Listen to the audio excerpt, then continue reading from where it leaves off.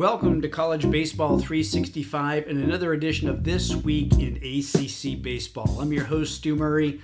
I'll be joined momentarily by my co-host, Josh White, as we'll look at everything going on in this conference with just 2 weekends left in the regular season, talk about clubs, their postseason resumes, upcoming matchups, and really get into the conference as it gets interesting here.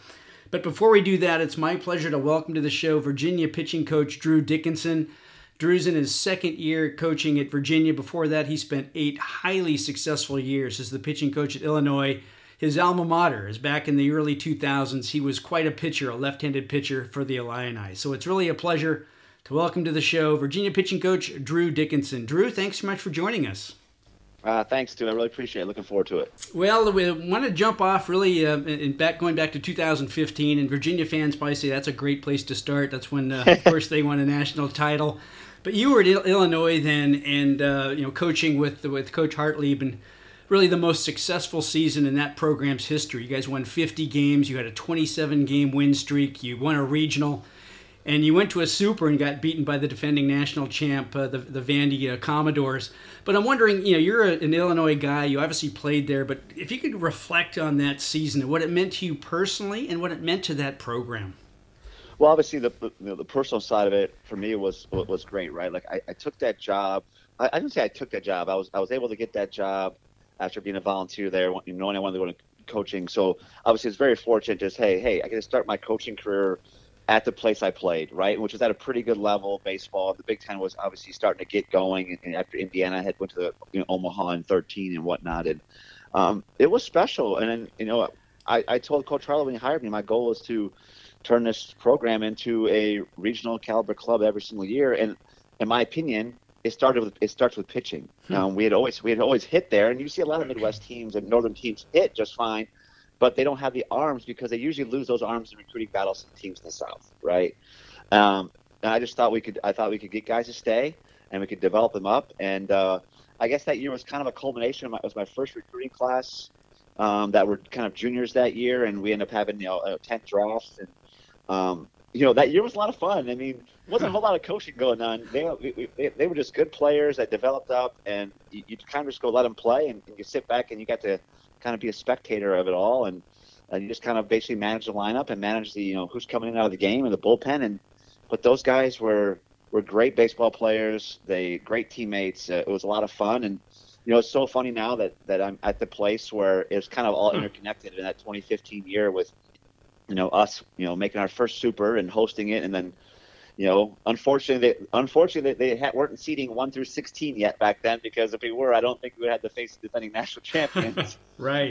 To go to Omaha. But you know what? I relish that opportunity because I've always been a guy who's like, hey, you want to be the best, you get to beat the best. And hey, no better way to go to Omaha than to beat, defeating the defending national champions. And obviously it didn't work out, and funny that they ended up playing Virginia, and Virginia won their first national championship, and now I'm how it come full circle, I'm at Virginia now. So it's but no, that year was obviously very exciting. I think about it a lot, and that team is still very close to this day, and that's what usually happens, right? Championship clubs usually have great relationships, and they stay in touch for years to come.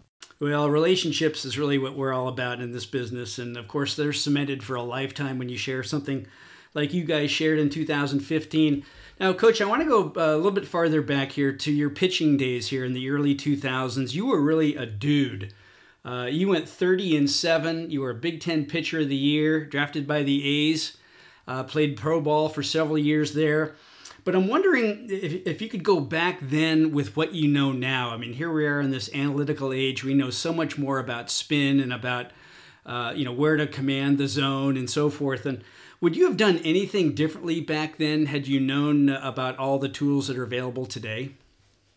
Right. I don't think I would have changed necessarily my approach. I was a predominantly 2-seamers away to righties, right? 4-seamers away to lefty type stuff, and with a good changeup. So I was always going to be living down in the strike zone for myself. I bet you with tech we could have probably improved. I probably had a below average major league curveball.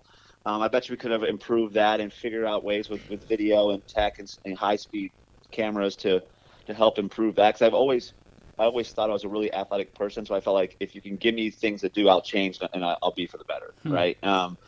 But no, I mean, I kind of alluded this before we went on with you about there's a lot of guys I played with that probably would have been big leaguers that weren't because, back then you just taught everybody, hey, pitch to the bottom of the zone, pitch to the knees, pitch to the knees. And then we'd watch these guys throwing 94, 95, getting hammered, and you're like, you didn't understand it, but now we do understand it because I guarantee that guy was a high spin rate guy, and he should be pitching up the top of the zone, being above the barrel. And it's just, it allows, now knowing that allows guys to stay in the game longer, right? Because they're pitching to their strengths on a more regular basis. But for me, I don't think it would have changed anything, but it's still been kind of cool to be in that era to have that stuff, and you never know what would have happened. For me, I think the technology on the strength and conditioning side would have been the biggest advantage for me, being a 6'2" skinny lefty.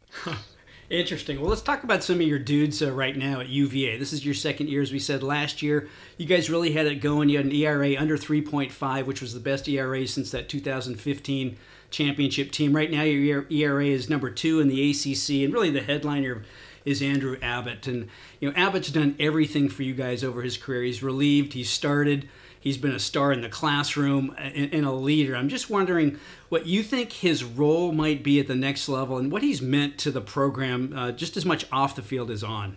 Right. Well, man, for the program, he's been a rock. And like you said, not only a rock on the field, and I say rock on the field, like a consummate pro.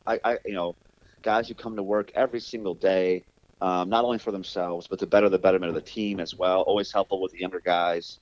Not a guy you have to babysit and oversee when he's doing. He's always going to do his things, do his stuff, do it correctly. To me, that's a pro, right? A guy who knows what he's doing.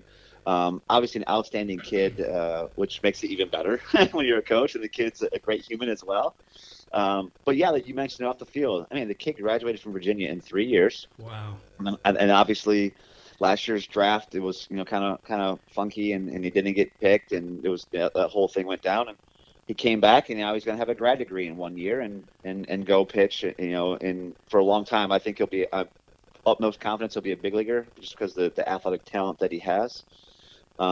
Yeah, like you said, he's done it all here, and I think to be able to start this year, and he's controlled and handled his velocity the entire time through and all those things. Wow. I think he's proved to everybody that he can do either or.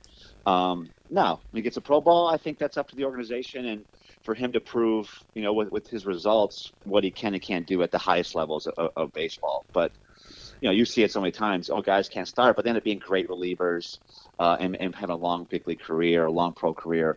I think that's him, and I think his career will be what he makes of it, of which way he's a starter or a reliever. Another guy with a real bright future is Mike Vasil, and of course he came into your program highly touted, a lot of expectations and pressure. He's now really starting to find it in his third year. Been sort of a workhorse for you, 11 starts and been really, really key on many Sundays throughout the early part of the season. What have you seen from Vasil that has turned him around and made him so effective now?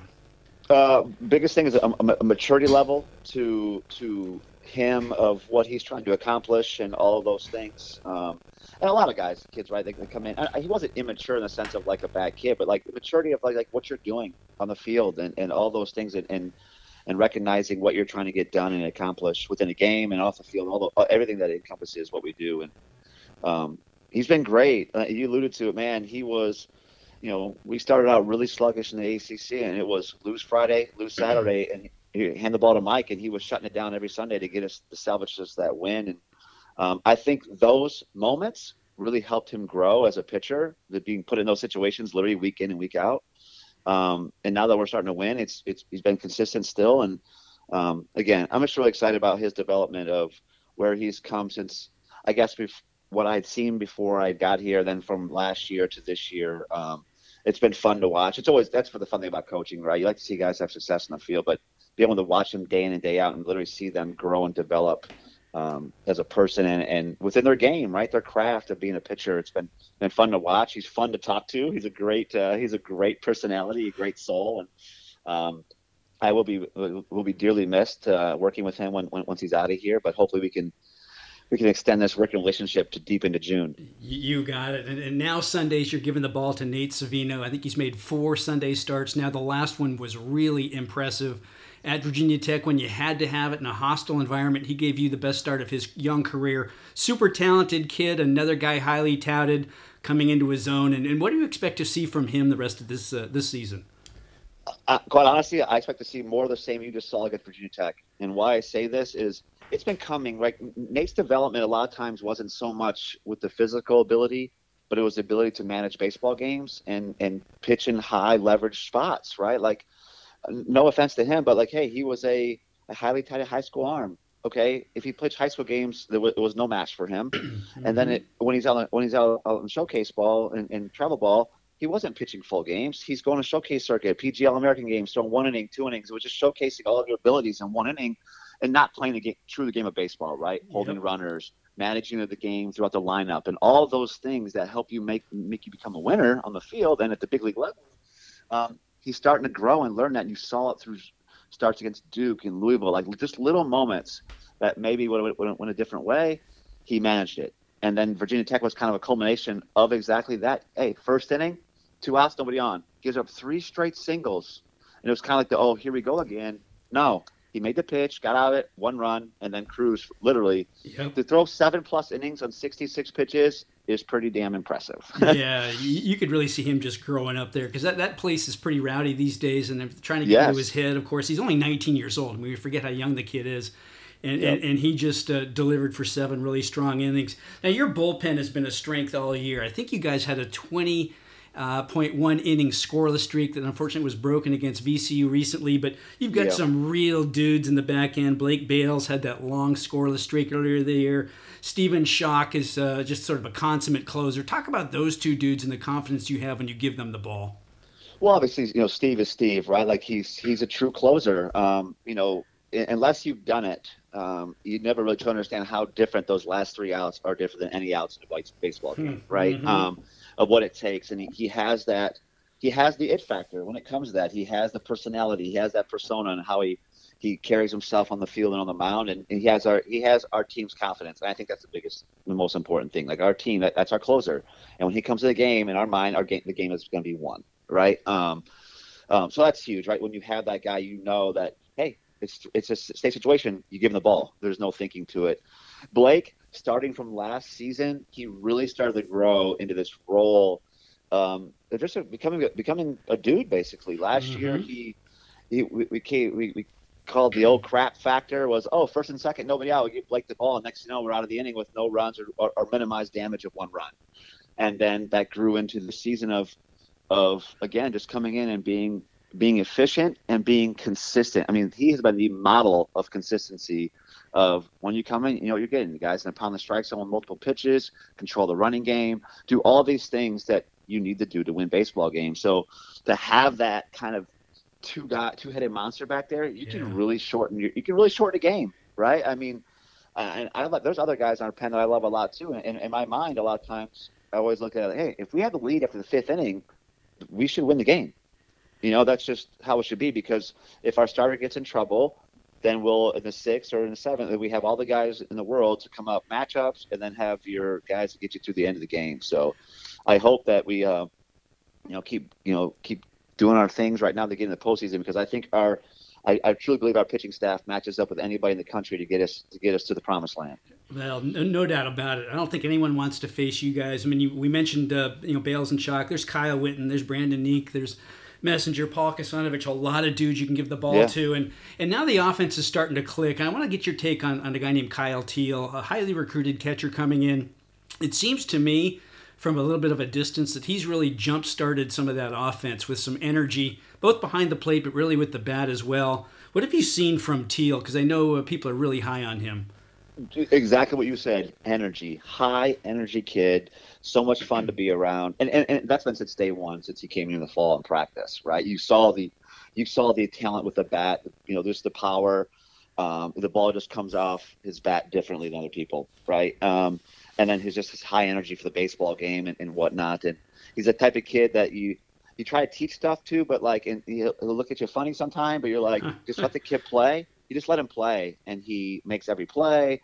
Again, just a firecracker, and he's been a huge jump start for us. I mean, to have a kid who's been that consistent and that young, when we were struggling, he wasn't, and then we slowly brought another guy on board, and another guy. Now we've, our lineup is starting to lengthen out, and obviously we started to score more runs, and obviously we scored some runs and still continue to pitch it pretty well. Now we've seen the tide turn in our favor. Now it's just about finishing off here these last 2 weekends to give us a chance to be in the NCAA tournament. Yeah, just real quick about the offense there. When you guys are going well, what are some of the keys for the Virginia offense? Because there's talent up and down that lineup, experience, proven productivity. But what is it when you guys are going well that you guys are doing?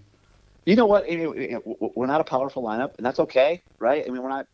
A lot of college baseball teams have turned into just like the big league level, right? Try to hit homers and then strike out, right? We tried to we move the baseball. We try to hit line drives, use the whole field, and that's kind of been the Virginia approach since even well before I got here, since Coach O'Connor's been here and Coach Mack. We're just doing that better. To be honest with you, we're swinging at better pitches. We're taking we're grinding more bats out, and when you do that and you put a good swing on the ball, you get more base runners, right? Yep. And we're doing that, and we're just taking more consistent at bats. And when we're doing that as a collective unit, you're naturally going to score more runs, period. And it really comes down to just that. We would just better competition in the box, period. And it's paid off in the box score. Well, you guys have won 4 out of your last 5 ACC series. You host Wake this weekend, then travel to BC to close out the season before the ACC tournament. Anything real quick about those 2 series that you guys are going to try to stress upon, or is it more, hey, let's keep on doing what we do well? Yeah, it's the same. We had a big team talk in Georgia Tech after we lost the first game of the series down there, and it was just let's just lay everything out on the table. Our backs are against the wall. We've started out so poorly. We need to win every series going out to give us ourselves to be in the NCAA tournament. And we won 4 to 5. The one series we did lost. You have to try to make it up with a sweep somewhere. Because we all know that in the ACC and the SEC, no team's ever been 500 and not been in the NCAA tournament. So exactly in conference play, and this year might be a little different. I think some people have argued 17 and 19 can get you in because of playing 36 league games. If you look at our league, it's literally been 12 consecutive super regionals. Exactly. Is what it's been like every week, which is fun, right? It's a grind, yeah, but it's fun. That's what you want to go compete at the highest level, and our message is the same, man. Just keep winning series. That's it. Try to win these last 2 series and put ourselves, right there on the, in the bubble. And if you can find a way to win 5 out of 6, I think we're in there, and we'd go to the ACC tournament, not having to really do anything crazy. Well, you're getting hot at the right time, and you mentioned the ACC just before I let you go. I mean, there's so much talent in this league, top to bottom. Notre Dame and Pitt now. I mean, really no easy out there at all, to say the least. But I'm wondering about any bats that you have scouted and pitched against over these last 10 weeks that really have impressed you. Any ACC guys in the batter's box that you just really like? I mean, this is an easy one. Henry Davis has one of the best approaches I've seen in 10 years. Interesting. It is unbelievable. We have guys with really good stuff. Like, we have guys who, like, if you put on a big league field, you wouldn't recognize they were a college kid, right? Like, I mean, that's how good our guys on the mound are.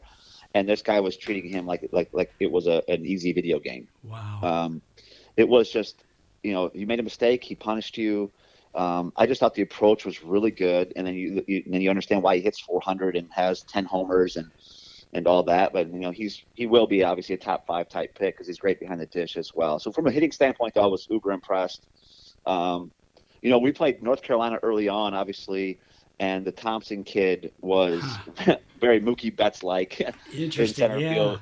Robin homers, and obviously had a huge day at the dish for the huge weekend at the dish, I should say, was good. And I think he's I haven't really paid too much attention, but I know he's cooled off a little bit, but he's been pretty consistent and obviously highly athletic, and what was good. I mean, there's a lot of good hitters, right? I mean, you have a bunch of different guys. The Notre Dame Cavadas kid, like, yeah, he's kind of like a Matt Stairs type, right? But hey, great I mean, that is real power from line to line.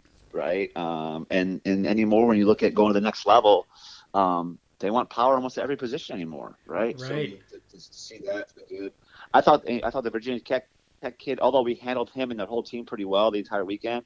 Gavin Cross Yeah. His approach was really good. I remember Vassell threw like a 93-mile-an-hour 2-seamer, like black down and away, and he just wham down the left field line. Just like wasn't afraid to go the opposite field. It wasn't, then come in, he tried to go pull side. Just a great approach. Again, understandably why you look at the kids like, oh, I see why he's hit 12 homers and hit 400, because he has the ability to be a true baseball hitter. Right. So, Yeah, there's just so many. You mentioned some great names there. Justice Thompson, the center fielder at North Carolina. Yeah, he looks like he's got 4 or 5 tools, and No doubt. he's a gap to gap defender. He's made some great plays. I look forward to seeing him this coming weekend as Louisville comes to North Carolina. Drew, hey, it's so much fun to talk baseball with you. I want to wish you all the best here in these last 2 regular season weekends, the ACC tournament, and I trust a regional and beyond from there. So thanks again, and we'll be in touch down the road. Awesome, Stu. Thanks. Really appreciate it. That's Drew Dickinson, pitching coach of the Virginia Cavaliers. Well, I'm happy to be joined by my friend and co-host Josh White down in Miami. Josh, welcome back. thanks, Stu. It's always fun to be on. Well, especially here with just 2 weeks left, the regular season. We've been through quite a few of these now, and it's getting really interesting right now. Of course, a very interesting and fun interview with Drew Dickinson, the pitching coach of Virginia. You can tell why he's so well liked by his players, known as a players coach. And UVA, they've been hot. They've won 4 of their last 5 series, as we talked about, and that pitching staff really can carry them a long way if they get just enough offense. Yeah, no, you're absolutely right. That's the bread and butter of that Virginia team is their pitching, whether it's Andrew Abbott, Mike Vassell, Nate Savino. Their weekend rotation is about as good as it gets. And even just as a whole staff, when you look at the guys they have in the back end of their pen, they're second in the conference in ERA. Obviously Florida State is miles ahead of everyone else, but Virginia's right there behind them. And they're going to be a team that, if they're able to pull off enough wins down the stretch, and a lot of it might rely on their pitching, they could sneak their way into the NCAA tournament. They could make some noise in Charlotte as well for the AC tournament. Yeah, no doubt about it. I don't think anyone wants to face them, in a short series, given those starters and the bullpen that you mentioned. You spoke of Florida State. Let's go there because that was the big weekend series last weekend as we look back that they handed Notre Dame their first weekend series loss in ACC play this year. In fact, the first in Coach Link Jarrett's tenure there at Notre Dame, and they did it with pitching. Surprise, surprise. They held Notre Dame to just 8 runs in those 3 games for the big series win. Well, again, that was a surprise just in and of itself that Notre Dame lost the series for the first time in the last year plus, and then just again the way Florida State did it. To your point, is they've pitched this entire year. That's been their recipe for success. Parker Messick 6 innings of 1-run baseball. Bryce Hubbard on Saturday 5 innings of 2-run ball. 5 shutout innings from Connor Grady on Sunday. We talk about Virginia being scary to play in a short series. How about Florida State? I don't think anybody wants to see them come the ACC tournament, come a regional. Their pitching is as good as it gets. Their offense at times can be hit or miss. It's really home run or nothing. They got a long ball from Elijah Cabell, who's really turned it on the second half of this year. He's been an integral part to their lineup down the stretch. Nander DeSatis has really elevated his game as well. Of course, Matthew Nelson has kind of been that steady part in the heart of their lineup. But that was an eye-opening win in some regards for Florida State. Obviously, we knew they were good, but now it shows you maybe the caliber of how they're being a top 5 team, a top 10 team in Notre Dame. And again, it was their pitching that silenced the Notre Dame offense that has been so good this year to the 8 runs. Yeah, as you mentioned, they are dangerous if they can find enough offense. They lost center fielder Reese Albert 2 or 3 weeks ago. He's done for the year after a knee injury, so they're really leaning heavily on, as you said, on Matthew Nelson, who's having an all-world season. Cabell has gotten hot, and he's on a 10-game hitting streak, 5 homers over that time.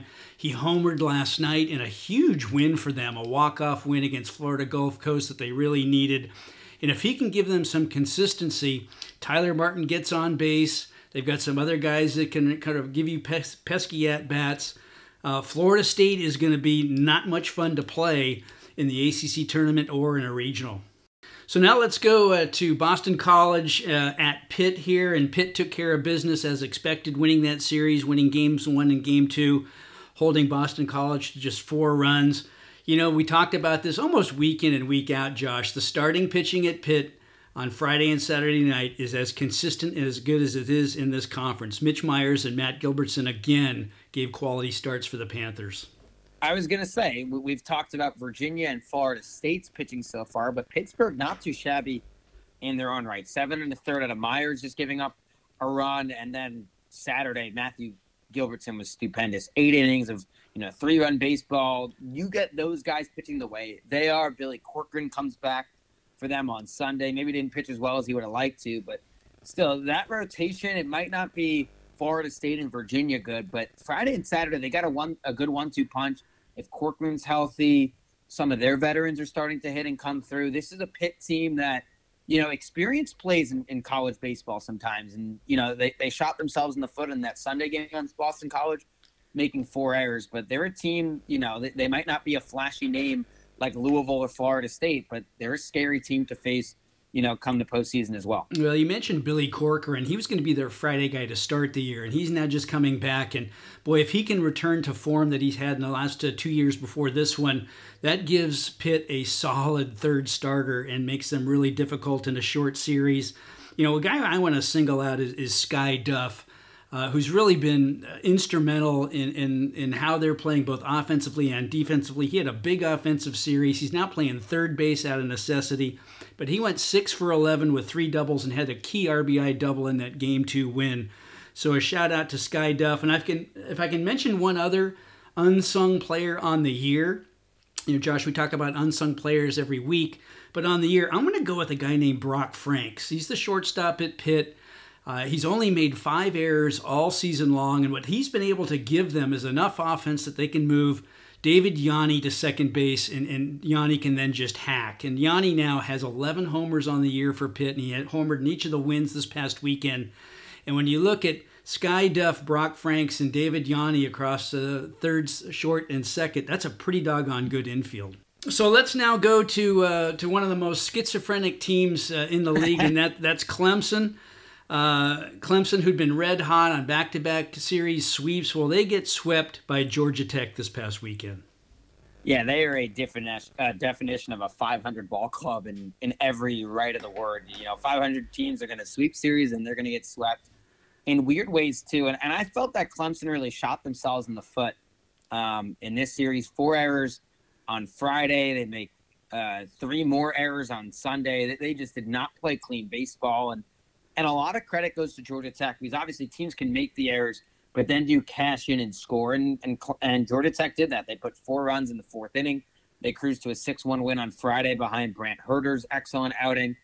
On Saturday, it was a little tighter, and they got some heroics from Justin Henry Malloy, who's really been a bright spot for them this year. He's been pretty consistent from start to finish for them, a walk-off home run in that Saturday game. And then on Sunday, again, it wasn't the same recipe they got on Friday and Saturday with solid pitching, but Marcus Grissom, who, missed the start of the year due to injury, he's now the Sunday guy for Georgia Tech. And again, Stu, we talk about him all the time, off the air, just saying about Grissom. He's got a high ceiling, and I don't know if he's anywhere close to it yet, but he got roughed up quick, but then the offense picked him up. They put 9 runs on the board, and again, another big inning for the Yellow Jackets. It's that magical 4th inning for them. 7 runs this time in the 4th, and that got them to a win. So I was not surprised to see Georgia Tech's offense come to play. I was a little surprised to see Clemson kick the ball around as much as they did, because again, at times they've looked like one of the best teams in the conference, and at times they've looked like towards the bottom of the conference as well. Yeah, that sweep puts Georgia Tech at 18-12 and solidly in the tournament. They really needed it, and they delivered when they had to have it. We keep talking about dangerous teams, and I think that's another way of saying they're inconsistent, but when they're good, they can be very good. And Georgia Tech, I think, fits that bill. There's so much talent there. You mentioned Herter on Friday. He's now given them several consistent starts in a row on Friday. They're tough on Friday. Andy Archer coming back. I know he missed a start or two. He coming back and giving them solid outings in Saturday games is really a plus. And you mentioned Grissom. Boy, if he can reach anywhere near that potential, that's a pretty formidable weekend rotation. But it's about consistency with Georgia Tech, both defensively and on the mound. And when they get that, they can beat just about anybody. Let's go to Duke in Louisville. This was interesting. The Duke took game 1, 13-3. They bombed Michael Kirian, who's now had 4, I think it's at least 3, if not 4, very difficult starts in a row. His innings are starting to get up there. You're starting to wonder about wear and tear on Michael Kirian. But then Louisville stabilized and won game 2 and 3 and took that series. Yeah, Duke pounded them on Friday night. 5 home runs for Duke. They crushed Kirian, like you mentioned, another weird start where he gives up 8 runs. He ate up some innings, but that's something to keep an eye on when it comes to Louisville and how that might play into the postseason if he continues to tail off. But then on Saturday and Sunday, or rather Saturday just in the doubleheader, they got kind of what you expected. Luke Seed was great again for Louisville. Maybe it doesn't give them the length that Kirian does, but he's probably been their best starter all year long. He was good. They had a reliever come in who was very, very good. And they're a team that, as they always do, they do the little things right. And Alex Bernellis is starting to heat up and come through in timely spots. And I think we talk a lot, Stu, about teams being good offensive, having a good average, but that doesn't tell the whole story.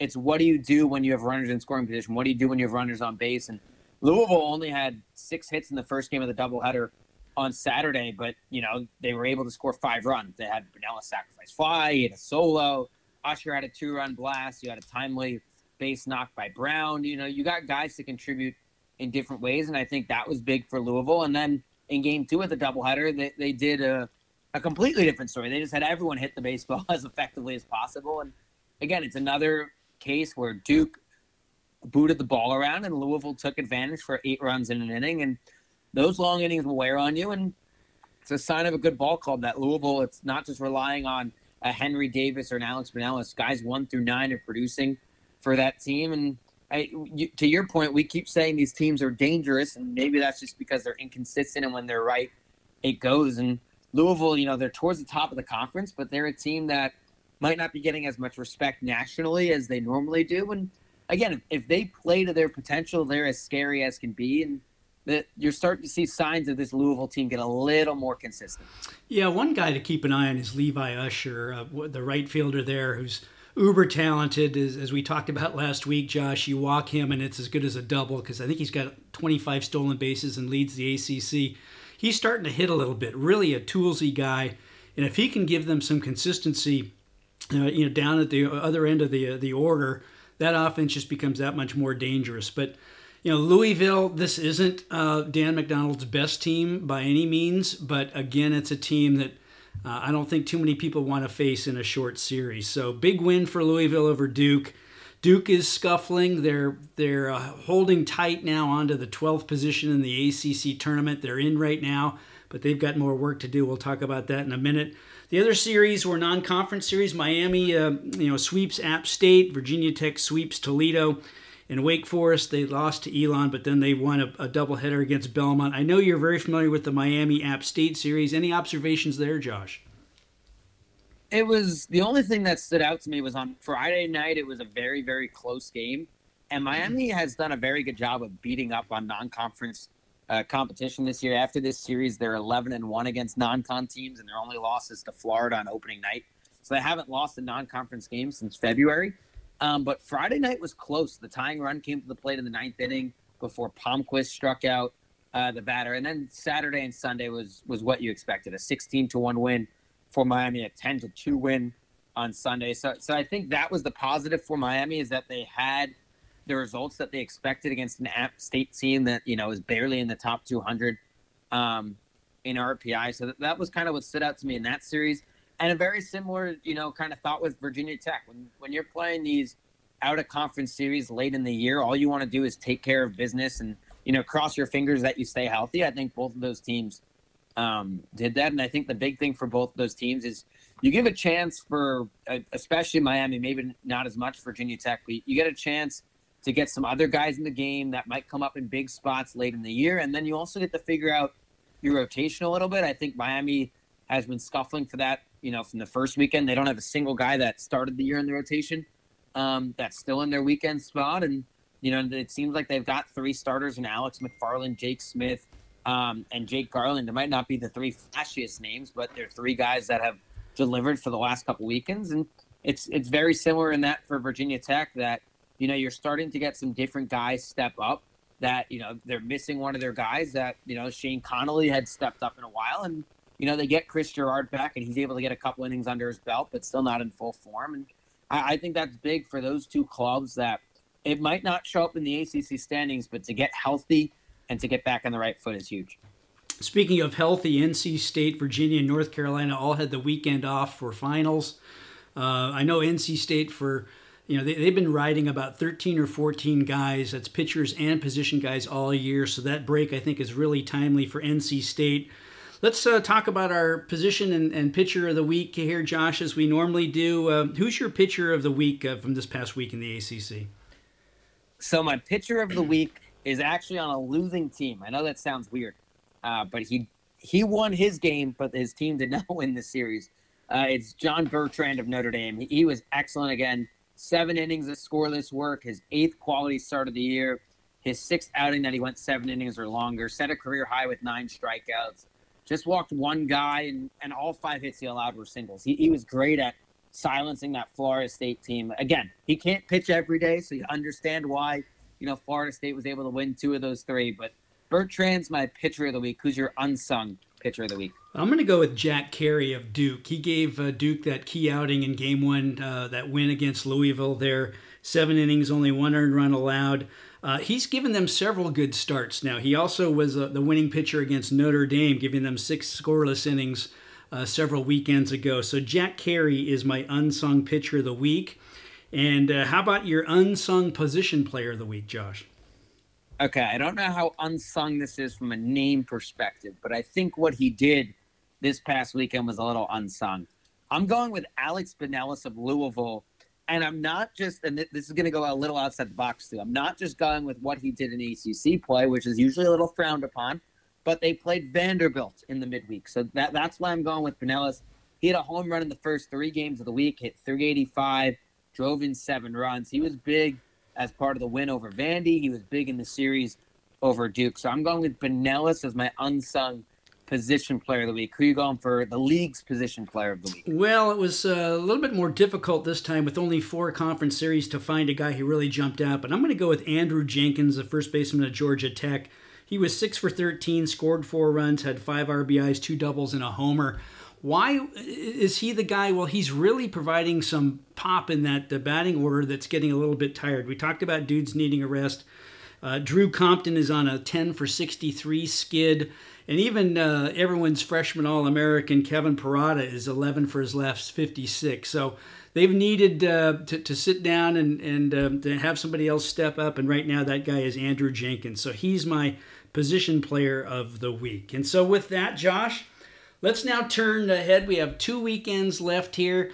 We're starting to talk about bubble in, bubble out, and regional hosts. And let's start with the regional host, because I think any moment now, the NC2A Selection Committee is going to announce the 20 potential regional host sites.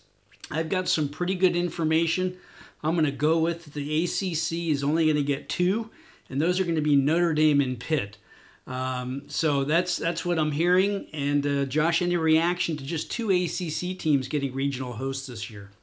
Well, I'm not surprised that they're getting only 2, just because of, I think if you look at the way the conference has played this year, it makes sense. I think Notre Dame has obviously secured a top 16. They're probably on the bubble for a top 8 at the moment they're in.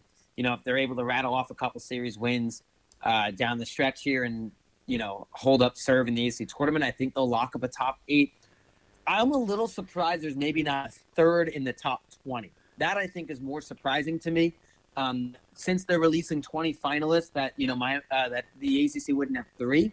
I think Notre Dame's a slam dunk, and then you're looking at 3 others that are kind of on that bubble for the top 20, whether it be Pittsburgh, Florida State, and Louisville. And I think the big thing, just from Louisville's perspective, they're a team that's in the top 10, top 15, and they're not a host site. And I think the reason is, and again, this is for what it's worth. I don't think it's a perfect system.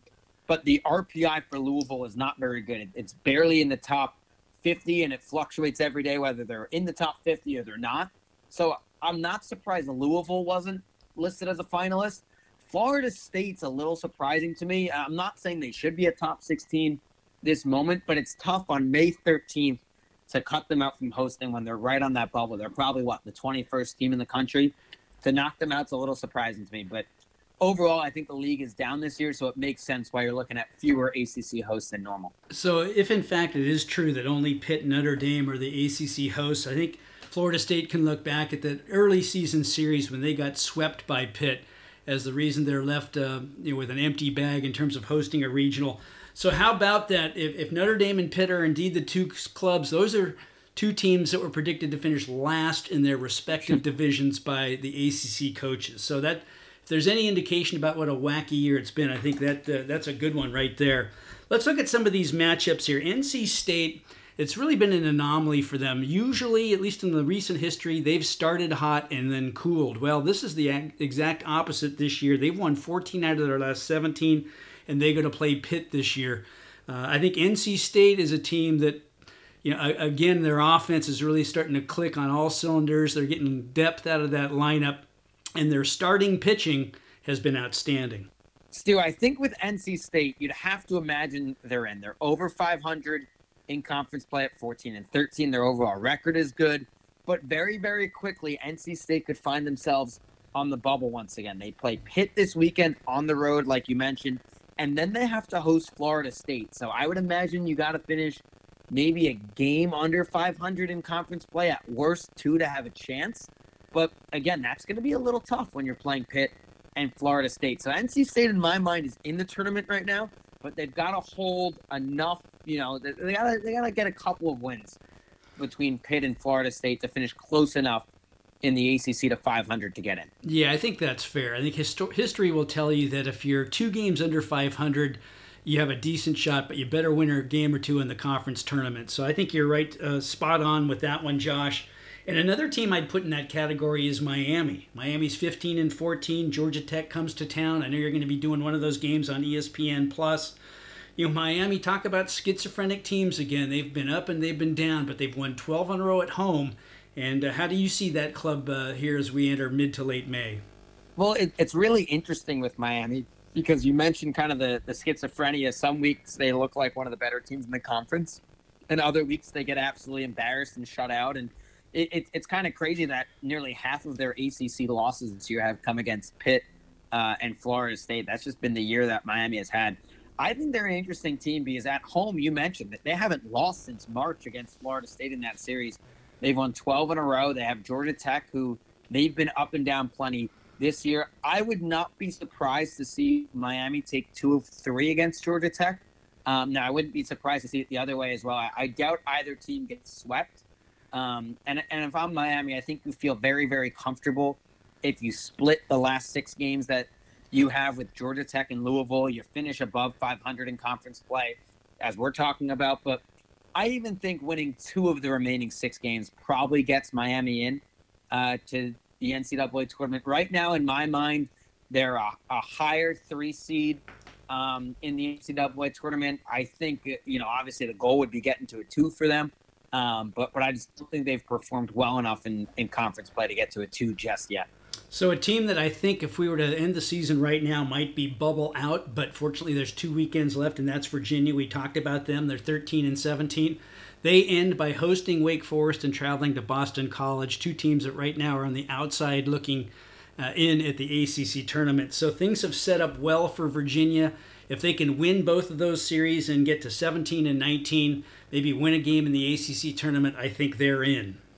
Yeah, I think that's spot on, Stu. I think they're either team 65, 66, or 67 right now. But to your point, they have 6, I don't want to say easy games in the ACC because, it's baseball and funny things happen. Anyone can beat anyone on any given day. But I think Virginia will likely see themselves sneak into the tournament.